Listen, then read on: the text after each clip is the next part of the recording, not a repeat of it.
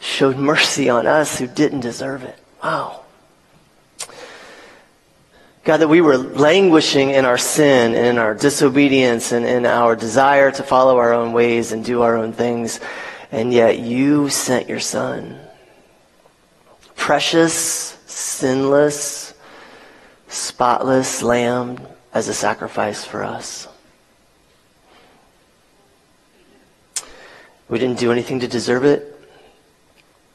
We can't do anything to continue to deserve it. And so, God, we rest in you. God, I pray that as we worship together in your word today, that you would speak to our hearts, that you would reach deep places in us. Relinquish past. Look to your cross. And just rest in your mighty love. God, I thank you for this time to be together. I thank you for everyone who made it out in the rain and the dreariness. I thank you that you have given us this time. And I pray that we would worship you well, Lord. Guard my lips. God, empty me and just be present, Father. In Jesus' holy and precious name. Amen. Amen. Don't sit down. Sorry, I know that's where you were headed, and that's why I needed to jump in here. Okay, so we are a family, are we not? So as a family, take a short period of time to greet everybody. Introverts, I know this freaks you out, I'm sorry. Extroverts, no, this is not an excuse to run to the other side of the church to greet somebody. Just somebody right near you, say hi. Even if you've known them forever, exchange names, because they probably forgot your name, okay?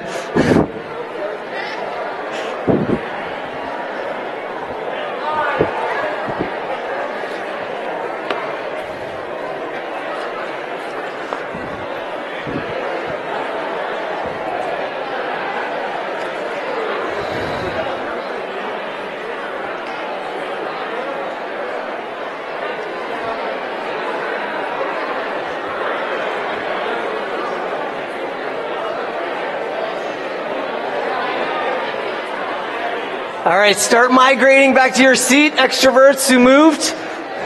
I see you. Don't sit down, though, yet, because I still have one more thing for you to do. Okay, so I need you. I know you met a lot of people. I need you to focus on one person who's near you, and I need you to do something for me. Okay? I need you to reflect across this week, and I need you to tell the person who's around you, next to you, maybe it's your spouse, maybe it's somebody else, what you did this week. Okay, now this is going to be maybe a little weird and kind of a strange transition, but what you did this week that you think made God proud of you, made him love you more than he did already. Okay, so I need you to just, and hopefully that won't take a whole lot of time for you to figure that out, or maybe it will, or maybe something, but just real quickly, I just need you to turn to somebody, and I need you to report that to them.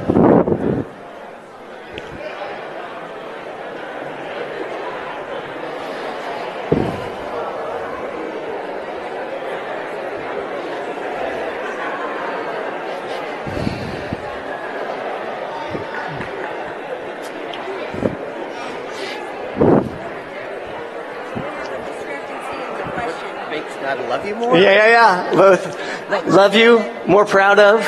Yeah, well, I think pride's kind of an extension of love, isn't it? It's kind of... All right. Yeah, you I love you.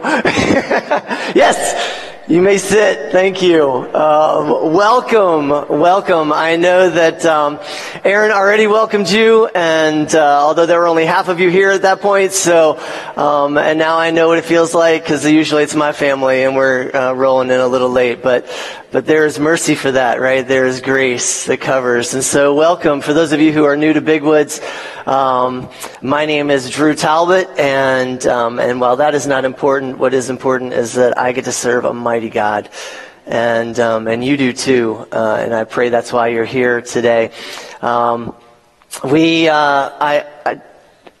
just so thankful. I don't know if you are, for the worship that we get to enjoy every week.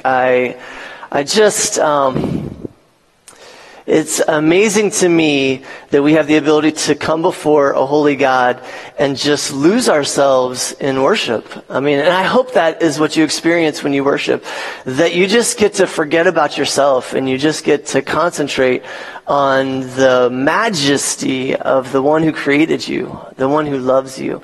And you just get to explore that in song and worship. And I'm just so thankful for Matt and the team. Week in, week out, they're just constantly preparing their hearts, coming before us to lead us in worship. And I think I really hold Matt dear. I love all the elders and all of you, I'm sure, at some point, but I get to spend more time with them than I get with most of you.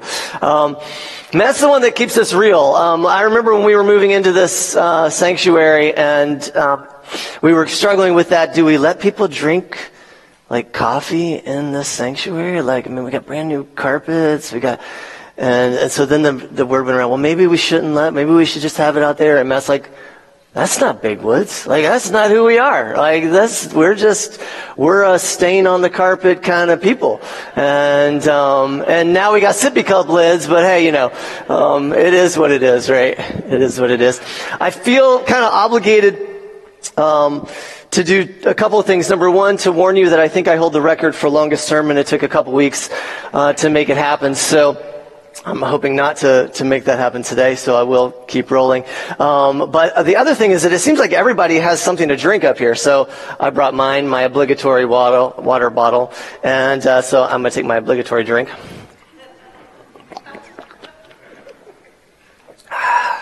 All right. I noticed Zane had this coffee mug thing going. So no water bottle for him. So that's good. Okay. There's freedom in Christ, and I love that, and that's where we are today. I hope that some of you realized that the question that I asked you to report to one another was kind of a trick question. How many of you kind of figured that was? How many of you had trouble answering that question? I'm hoping most of you did, because you see, I think most of the time we live our lives in a manner that makes it seem like somehow the way we behave, the way we act, the way we do our lives somehow alters how God sees us. That somehow He is like this reciprocity thing, right? Now I know reciprocity is a good thing, and I know that you could point me to scripture that talk about reciprocity, but when I think about our position with God and how God sees us, and I see this deeply ingrained sense of justice in us. And I don't know if that deeply ingrained sense comes because we are created in His image and He is a just God, or if it's because we've been trained so much as we were being raised that, what you give, you get back. This stuff comes around, and, today we call it instant karma, right? You see all these videos about people doing something bad and something whack happens to them, and it's kind of funny at some level, but I guess you can laugh at that. I don't know. But it seems to me that we often lose sight of the fact that it doesn't really work that way when it comes to our position in Christ. That it doesn't really work in a way that we are somehow trying to hold on to the grace of our God. That we are trying to make Him love us. That we are somehow, some way, trying to do the right things in the right order, however that looks, to earn the love of our God. And the focus of today, if you get anything out of today, I want you to hear that Paul's message to you today is that is not it.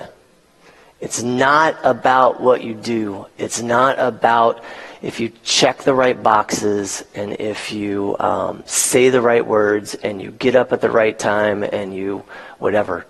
That's just not how it works. And so in our exploration today, I pray that we can look at that there is nothing that we can do that's going to make God love us more. That he has loved us to the fullest extent possible. And even though we struggle and we fall and we fail sometimes and it feels like we're letting God down, he still loves us with an immeasurable love. Do you agree? Amen. And I'm hoping that you rely on that. Now, I know that 1 Corinthians 3, Paul is talking to the Corinthians, and he tells them that the way we build on the foundation of Christ, wood, hay, straw, that somehow that results in loss for us. And I don't know exactly what that looks like. I don't know what that means when we get to heaven. We're saved, but somehow we feel lost, or feel a loss, because of the way we've treated the Word of God and the way we've spoken to others and shared the message of the hope of Christ. But I think that there's a bigger picture, if you will, about who it is that justifies us and how all that works. And every person that's spoken thus far in this series has focused on the centrality of Christ, the sufficiency of Christ, that everything that is done for us, no matter what it is, was done through Christ's work on the cross. I love the picture that Matt gave us when he was talking about, and this wasn't a new picture necessarily, I had heard it before, but this idea of a judge who pardons us. But what I love about the way the picture was painted was that the way we live our lives after having been pardoned is not so that we earn his favor. It's not so that we earn his favor. The favor has already been earned. And so any expression that we have as a desire to please our Maker should just come out of thankfulness, out of a deep sense of awe and respect, and not out of some sense of obligation that somehow, if we get it right, that things will go well for us, or that God again will love us more. So Stuart set me up last week. I don't know how many times, Stuart probably knows, how many times in him is in that last passage. Everything is in him, in Christ, over and over and over again, as an emphasis of the fact that we simply don't have much to do with it at all. We didn't earn it. We can't hold on to it. In Christ, ordained and carried out without our doing anything. Wow. I love that picture that's painted at the end of the Stuart section 14 and 15, that nailed on this cross is the record of the charges against us. And I've seen pictures that have a bunch of things nailed on the cross, and I think sometimes we get this wrong, because I think sometimes we think about it being our sin that's nailed to the cross. And while I see that, what's really nailed to the cross is the justice we deserve for the sin that we've done. It's the record that's mounted against us over and over again. We try, I guess, to live well once we've come to Christ, but we just don't do it well. And so every sin that has accrued for us the wrath of God, when we become followers of Christ and confess our sins, he's faithful and just to forgive us, and they're gone. And we sang about it today. And they're cast into a sea without bottom or shore, that it is removed from us. And in verse 15, Paul says this. He says, he disarmed the rulers and authorities and put them to open shame by triumphing over them in him. Now, most commentators will look at that and they interpret rulers and authorities as demonic rulers and authorities. And I totally get that. But in light of what Paul's about to say in the rest of this chapter, It seems to me that at least part of what he's talking about is the authority that this kind of man-made, rule-driven mentality that I've got to earn somehow what God wants for me, and that authority that it has over me is broken. That sense that I have to abide by a Levitical law or some kind of cultural expectation of what it means to be a Christian, what it means to be a follower of Christ, that the power that has over us is gone in Christ. Now, I want you to hear me out, because I'm sure some of you are saying, yeah, but we're called to live this way and that way and the other way, and I'm going to let Kenny unpack that part of it. We're at chapter 3. Because yes, there is a call for us to live in a particular way. But today I just get to bask at the end of chapter 2. That quite honestly just says, you are loved. And God has got you. And there's nothing you can do that changes your position in Him. So, I guess before we get going too much further and get into the actual text, I'm going to make my first point. Okay, so here it is. The first point. Christ's work on the cross alone, that's it, secured your position with God. Now, I know you probably didn't need me to tell you that, but that is critically important for you to understand. That it is Christ and what He did on the cross that makes you able to have a relationship with Him. Okay? Nothing else. That's it. And again, I think we've heard that message over and over again in this book. And so it bears repeating over and over, because I think we have a hard time remembering that. That it really doesn't have to do with us. It's Christ's work alone. All right. So let's read my section. So my section is 2:16 to 23, and I'll admit that I was second to choose, and so I stole Matt's wonderful passage. And so follow along with me. I'm going to read it off the screen just like you are. So hopefully that's big enough that you can read. Is that font okay for you guys? Can you see that? All right. That's the teacher in me. I'm sorry. Therefore, let no one pass judgment on you in questions of food and drink, or with regard to a festival or a new moon or a Sabbath. These are the shadow of the things to come, but the substance belongs to Christ. Let no one disqualify you, insisting on asceticism, on worship of angels, going on in details about visions puffed up without reason by a sensuous mind, and not holding fast to the head, from whom the whole body, nourished and knit together through its joints and ligaments, grows with a growth that is from God. If with Christ you died to the elemental spirits of the world, why, as if you were still alive in the world, do you submit to regulations? Do not handle, do not taste, do not touch, referring to things that all perish as they are used, according to human precepts and teachings.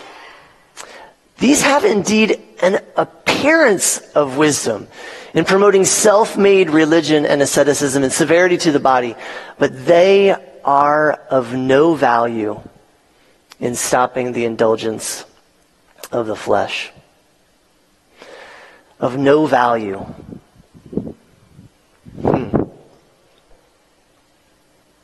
So, what I'd like to try to do for you is maybe try to paint a picture a little bit of what's going on in the church. You see, Epaphras came to the church. He preached the gospel message. Lives were changed. People were shaken. They were serving a new Lord, the Lord, Christ. And they're doing life together. And they're coming from different walks of life. Some of them are Jewish. Some of them are Greek, right? I mean, they're just kind of like all over the place. And they're trying to figure out, all right, what should we look like? Right? I mean, they're trying to figure out this sense of, all right, we're not the people we used to be. We're different. We've changed. where our lives are totally shifted from what they used to be, serving ourselves and doing our own thing, to now worshiping God and serving Christ and one another. And so they're trying to get a feel for, okay, so what does that mean about what things we should do and shouldn't do? And that seems like a reasonable question to ask, right? I mean, you're called to be set apart, to be different. And so what does that really look like? I mean, what does it mean to be set apart? What does it mean to be a follower of Christ? And so they're trying to figure it out. And I can imagine some of the people are like, whoa, wait. What? We've got this. We got to see. When God revealed himself to our fathers, right? These are the Jews. Like, he gave us a way to demonstrate we were different. Like, he gave us these cool festivals to have, and they have them 3 times a year. We have monthly meetings, right? I mean, we're worshiping him. We're doing all kinds of things. And these things set us apart. I mean, they serve to kind of promote our focus on God. And then just so everybody knows that we're different in case they couldn't tell before, right? We've got cool eating things we've got to abide by, right? So I mean, like I can't eat pig, but I get to eat other stuff, and I can eat fish on Fridays. Well, I don't know. I can eat fish whenever I want, I guess. And, right? I have all this kind of stuff that I can do or not do to demonstrate that I belong to God. And it's the Levitical law, right? I mean, it's all the things to abide by, all the foods you can eat or not eat, drinks you can have or not have, right? You name it. Probably how you could dress and how you should act and all these different kinds of things, right? And so you have, right, I just kind of briefly threw up an outline of the Levitical law, right? We got lots of sacrifices and these different festivals, Sabbaths, right? Different ways of dealing with blood and sacrifices and blessings and all those kinds of things. I mean, it sounds good. At some level, it sounds like, yeah, that's kind of nice. Like, man, if I could have 5 things I could do to demonstrate that I'm different, then that would be really easy for me to keep track of whether or not I'm being Christian. Right? I mean, and don't we all kind of want that? I mean, at some level, aren't we really good at trying to quantify how good we are? like trying to demonstrate, like, I don't know, how was your conversation with the people around you? When I asked you to report what you did that made God proud of you, right? I mean, did they include things like helping somebody cross the road or volunteering service, or maybe they were really good things like you went to church last week, or you told somebody that you love them, or, right? I don't know what it was, but a lot of times we get these things that seem pretty much like this, a set of regulations, a set of things that I can do or can't do, and they for us then kind of equate, right, how good we are and how much we're loved and what our position is in Christ. Well, just so happens that they weren't the only people that were hanging out in the church in Colossae. And so we've got another group that's like, oh, wait. Let me get this straight. So God loves your soul, right? Your soul. That's what's going to live forever, not your body. And your body is kind of like a distraction, right? I mean, because your body has all these desires and these wants and these kind of move you here and there and all these kinds of things, right? And so what happens if I teach my body to leave me alone? In other words, to not distract me. Like, what if I develop a sense of being so used to my body screaming at me that I don't ever listen to it anymore? And so you have a whole group of people who said, hey, I think what you really need to do, I mean, you want to kind of like, don't drink this and drink that and don't eat this and don't eat that. Let's take it to the max. I mean, if you're going to do God, let's do God really. And so we've got a whole group of people who are doing this asceticism thing. Okay, so now, I don't know how familiar you are with ascetics as people or asceticism as a philosophy, but in essence what it says is that deprivation gets you closer to God. Okay, now, God is defined in different ways in different religions, right? So if you look at a very famous example like Siddhartha Gautama, Buddha, right? He said, hey, you know what? I'm going to go and I'm going to deprive myself of all worldly things, and that's going to get me closer to enlightenment. I'm going to be able to be one with God. Interesting, he found that didn't really work for him, but we don't need to say much more about that. So, but the idea is that, man, I mean, if I really, okay, so the women on the right, just for commentary's sake, is a group of ascetic nuns in a province of China. They eat once a day at noon, and they sleep 4 hours. And anytime they're not sleeping, they're either meditating or working or doing something to demonstrate the poverty of their body and the reality that they can't, in an attempt to kind of rid themselves of themselves. Bed of nails, there are all kinds of ways that you might look to help prove that you're really a follower of Christ. Or a follower of God. And the reality is that, yeah, it's just not going to work that way. And in fact, we have one more group. I don't even know what they were talking about. Go ahead and click the next one. Some commentators said that it's like maybe the angels had a part in the food rituals and things like that, and so that kind of got them to angel worship. The only thing that comes to my mind is Joseph Smith having been visited by an angel, and he has this vision of what following God is supposed to look like, and yeah, and so there you have, right, the kind of Mormon faith. And so what does Paul say to all this? Let's look. Here's what Paul says. He says, amidst all of this stuff, all these things that you're succumbing to, he says, these are a shadow of the things to come, but the substance belongs to Christ. A shadow.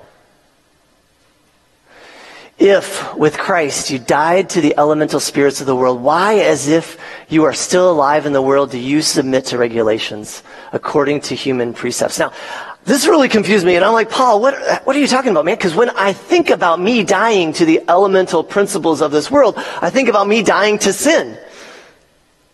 Anybody with me? I mean, does that kind of sound like that's what it's saying? It sounds like the elemental principles, as I would interpret them, would be, if in Christ you died to like sinful desires and things like that, right? Then why are you still alive? As if you were still alive in the world and you submit to regulations. I was just kind of like, Paul, you got to help me out. Like, I don't know, what are you saying? And praise God, Paul did. He helped us out. Because the church in Colossae wasn't the only church that was having this issue. It just so happened that the church in Galatia was also kind of in this funk. They were kind of in this kind of sense of, well, how do we do this? And so Paul writes a letter to them. So I'm going to kind of like sidestep my passage for just a little bit so that you can see some of what Paul did in addressing this. And maybe this will give us a little bit better sense of where Paul is going. So here's Galatians 4. And it doesn't start in 4, obviously. There's more backdrop to this, and we'll hit a little bit of it. But let me start here. He says, I mean that the heir, not error, as long as he is a child, is no different from a slave, though he is the owner of everything. But he is under guardians and managers until the date set by his father. Okay, so far, we've got a kid who owns everything. Go back a second. Don't distract me yet.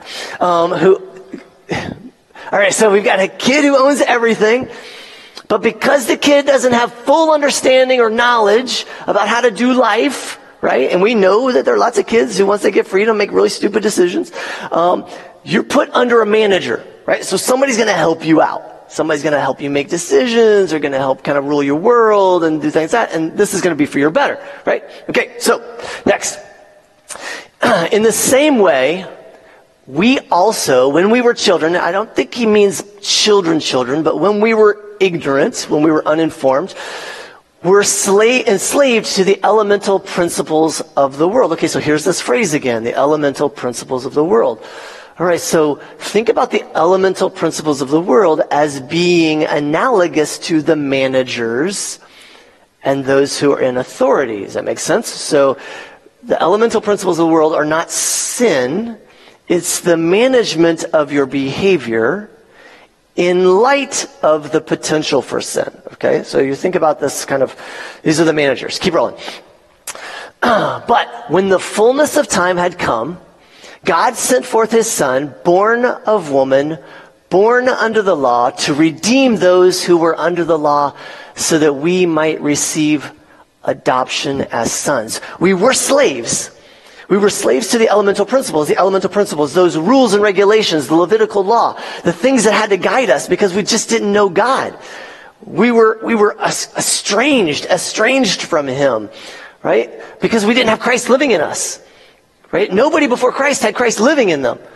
They were selected, they were elected, but they didn't have Christ living in them. And so how were they to know how it was that God wanted them to be, if not for some manager, for something over them telling them how to behave? And that's exactly what we saw. But guess what?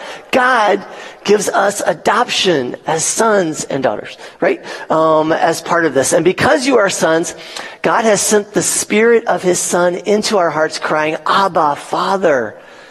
So you are no longer a slave, but a son. And if a son, then an heir through God. Don't change yet. Sorry, we're working together here since I don't have a clicker.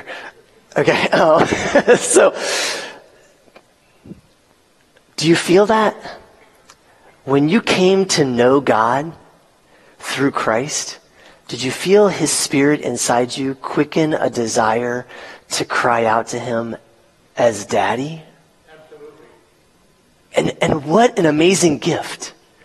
What an amazing gift that the Almighty God, King of the universe, ruler over all, put inside of you, who came to know him, a desire to love him with a deep and meaningful love. To say, Daddy, Daddy. Not just, hello, Father. How are you? What is your plan today?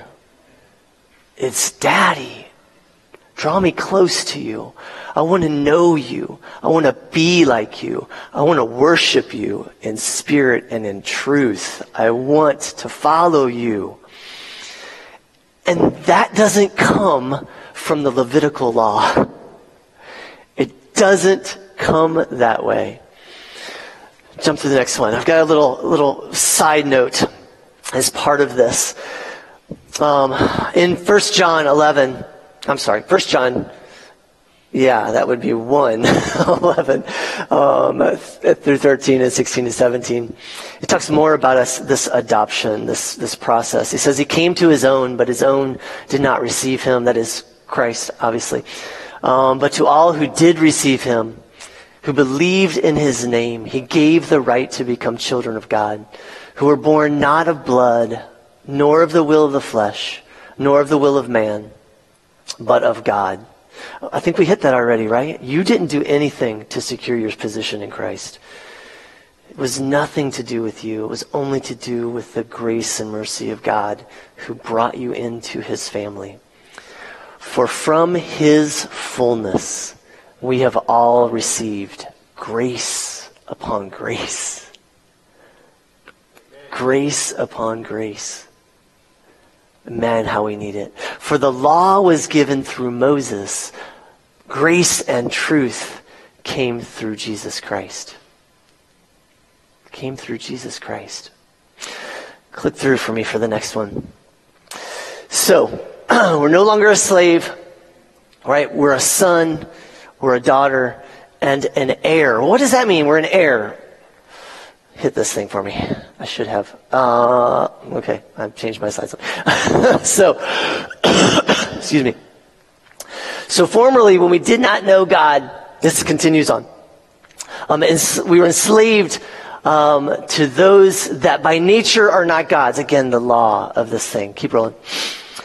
But now that you have come to know God, now that you're no longer children, no longer estranged, or rather be known by God, here we go again. How can you turn back again to the weak and worthless elemental principles of the world whose slaves you want to be once more? Like, that just makes no sense, right? I mean, it makes no sense. Excuse me. Water is so underrated or overrated. I'm feeling really, maybe a little. Is it okay that I do this? I don't know. I've never actually had a Monster before. But since I was up really late last night. All right. Later I'm going to eat my Swiss roll while you hang out and watch me. Just so you know. Because I didn't really have breakfast this morning. So you observe days and months and seasons and years. And this is analogous to the same thing that we saw in Colossians, that they've got these new moon festivals and they've got all these things that they're doing to try to earn God's grace. And so in Chronicles, if you really need to know what those things are, look at that. What it does is it just says how important. That's good. All right. I'm not sharing either. Okay. They're to stand every morning, thanking and praising. Go back, I'm going to go ahead and read it. Maybe. Click. All right, you read it already, right? Okay, so you were to stand every morning and evening and sing praises to God, or to Yahweh. And you were to do these things as often as they were necessary. And so, there we go. Right? So customary require of them regularly before Yahweh. And this is what the Levitical law taught us, that we really needed to do this in order to be justified, in order to actually inherit the love of God and the favor of God. Okay, keep rolling. Go ahead. I'm afraid. I am afraid. I have labored over you in vain. Wow, what would make Paul say that? I'm afraid. You, click for me. Earlier in Galatians, he says this to them. He says, did you receive the Spirit by works of the law or by faith in hearing? Having begun by the Spirit, are you now trying to be made complete by the flesh?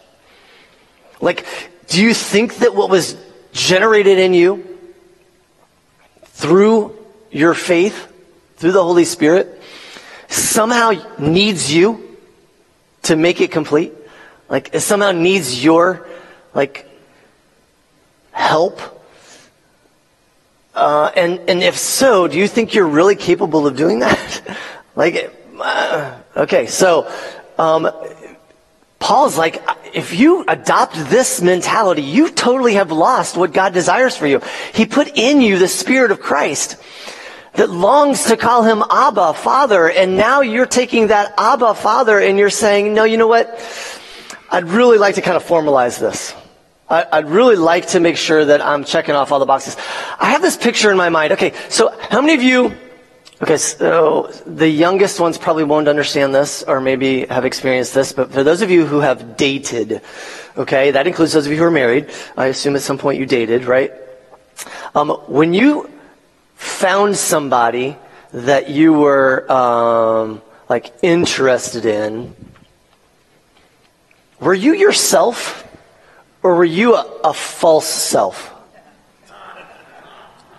Were you who you are, or were you a better version of who you are? All right, whatever that means, right? Like cleaned up, right? I mean, you made sure that you actually brushed your teeth and you put deodorant on, and right? How long can a relationship last like that? Right? I mean, one day you're going to fart, all right? I mean, it's going to, can I say that in church? I think I can say that in church, right? And it's all over. I mean, you might as well, I mean, it's like you walk outside to check the mail and you haven't gotten ready in the morning and your hair's a mess and you're in your bathrobe and you're just like, Lord, I'm going to sneak out to the mailbox and I'm going to sneak back, and somebody sees you. And they actually like what they see. And they accept you. And they change you in a significant way in your heart. And you think that the next time you see them, you'd better make sure you're showered, and you better make sure your hair's right, and you better make sure all this other stuff. How ridiculous is that? But that's how we treat our relationship with God oftentimes. That somehow I have to reach this standard of cultural expectation of whatever it is. Maybe it's our own expectation for how it is I'm supposed to be.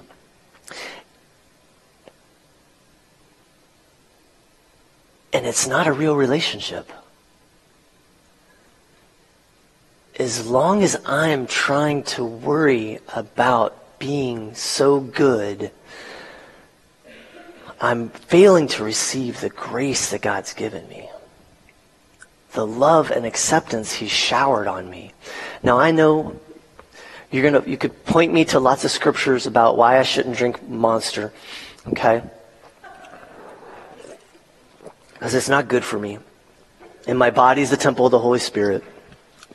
I get it. And Swiss rolls probably aren't the highest level good for my body. But I have freedom. And you have freedom. Because God desires a deep relationship with you. He desires to know you in a way that no one else knows you. He desires for you to be open and honest with Him and to stop necessarily worrying about all the right things you're supposed to do and to instead grab hold of His love and let it change you from the inside out instead of from the outside in. That's the best the law can do, is try to change you from the outside in. And that's not the kind of relationship that yields a life changed and powerfully used by our God. In Matthew 11:28, Jesus is talking to people around Him, and He says, "Come to me, all of you who labor and are burdened, and I will give you rest. Take my yoke upon you and learn from me, for I am gentle and humble in heart, and you will find rest for your souls. For my yoke is easy and my burden is light," and you're taking on all this stuff. And I know if you're like most people, you have a sense of obligation to meet people's expectations. I don't know what exactly that is. Maybe it's how well you cook food, or maybe that's how well you care for others, or maybe it's whatever.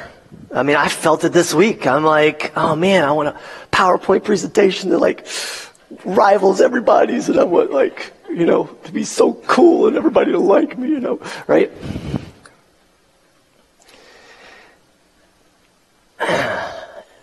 And it didn't work.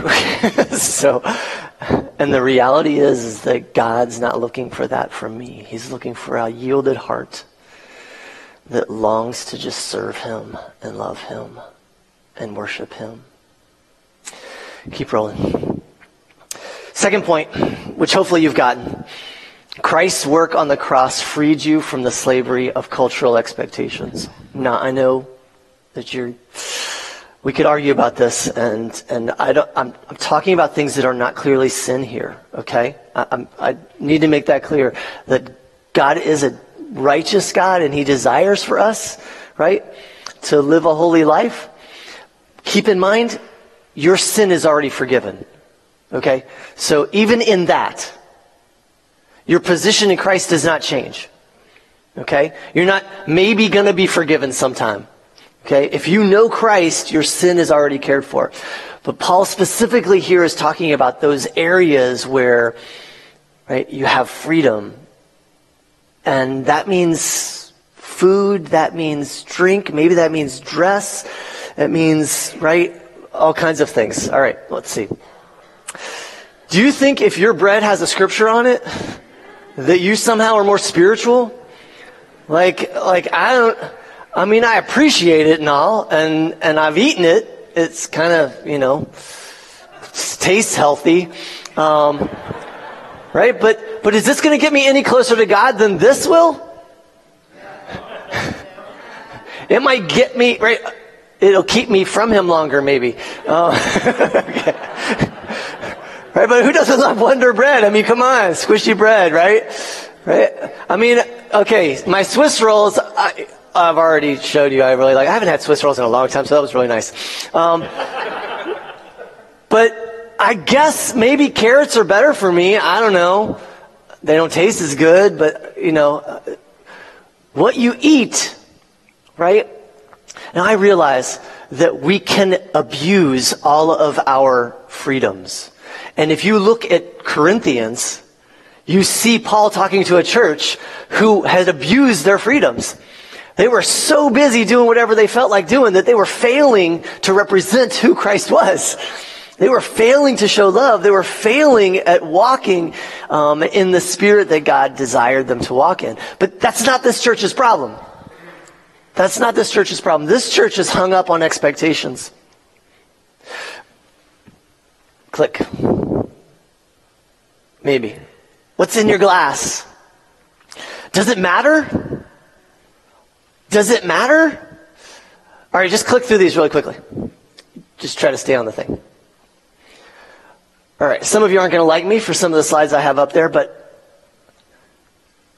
you have freedom in Christ. You have freedom in Christ. What's in your glass depends on your conviction that the Holy Spirit has laid on you. Not mine. This is not my righteous police to tell you what you can and can't have in your glass. Now, I want to be sensitive to this because I come from a house where my mom didn't want us drinking alcohol. Obviously, that makes sense. We were like 4. Go figure. I don't know why. But that's because before she came to Christ, she struggled with alcohol. It ruled her life. And she didn't want that for her kids. Her mom didn't really care what she wanted because every time we went to my grandmother's house for New Year's, we all had little glasses of wine that we could have. The point is that what's in your drink isn't going to make you more loved by God. Okay? That's not what it's about. Okay. I know some of you have this expectation that godly people have neat houses. Right? Can you tell which person is more godly? Is it the person on the left's house or the person on the right's house?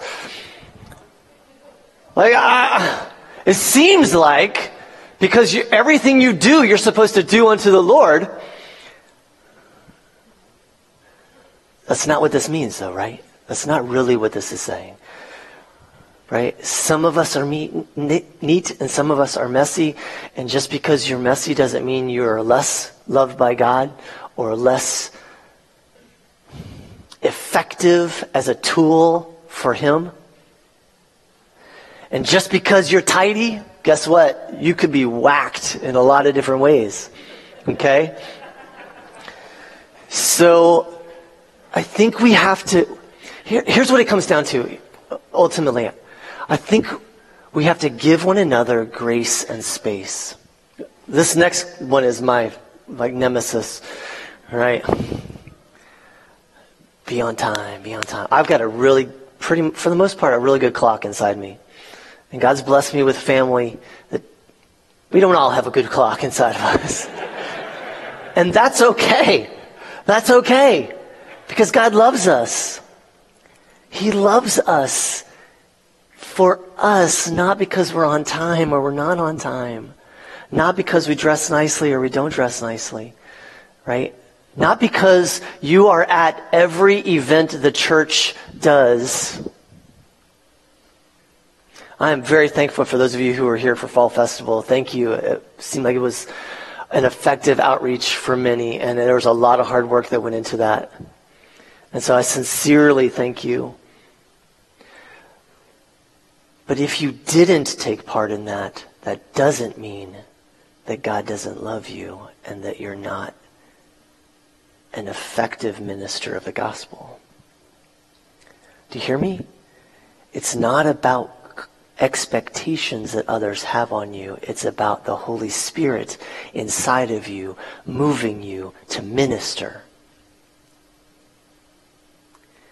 And we have to trust the Holy Spirit in each other. Does that make sense? That's hard. I think that's hard. It's hard for me to look at somebody whose little kid is dressing up for Halloween like Freddy Krueger. And I think to myself, you know what? Okay, maybe not a choice I would have made. But is there freedom in Christ? And I know some of you are going to be like, no, not there. No, Freddy's out. Right? Or that weird clown dude who's killing everybody, right? I mean,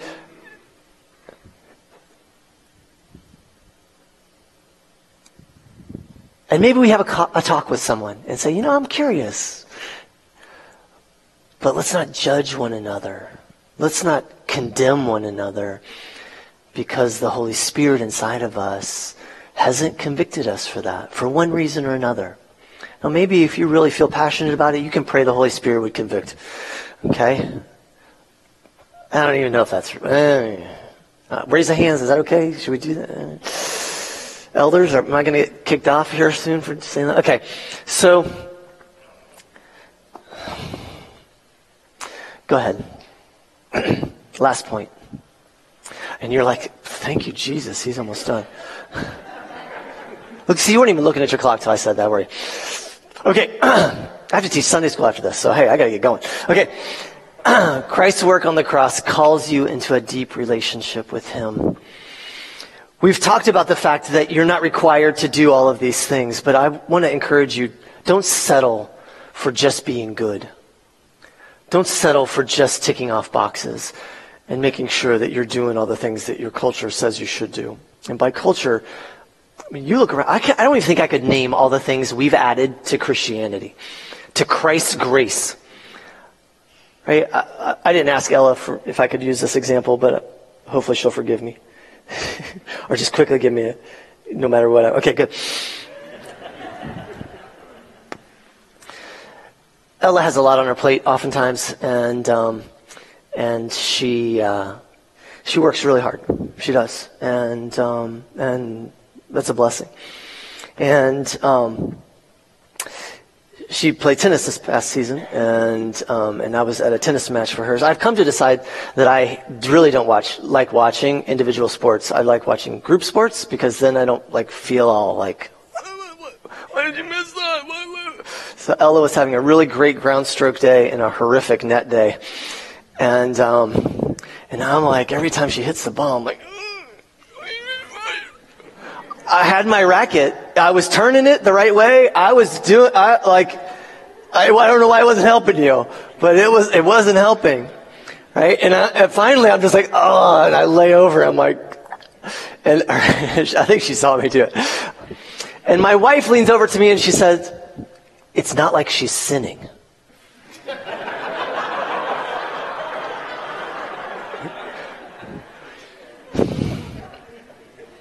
I'm like, you're right. You're right. It didn't help me in the moment, but you're right. It's not like she's sinning. She has an assignment due. I think it was in Trig. And she had so much going on, she didn't get it done. And she went to her teacher and she said, I'm sorry, I just didn't have a chance to get this done. Can I turn it into you tomorrow? And instead of being berated, instead of being made to feel guilty, instead of being told that she really wasn't a good student, she was told, yeah, no problem. That's grace. We don't all have it together all the time. Christ died for you so that you could live in his grace. And he calls you to have freedom in those things that don't diminish your relationship with him. As I was thinking about this, these words kind of came to me, and I was thinking, all right, I'm not sure. Hopefully you don't take them as sacrilegious. But as I was thinking about this, I was thinking about the cross. I was thinking, you know what? Christ drank vinegar so you could drink wine. Christ had his robes ripped off him so you could wear ripped jeans in church. Christ wore a crown stained in blood so you could dye your hair whatever color you feel like it. He lay in the tomb so you could lie on the couch if that's what you feel like you need to do.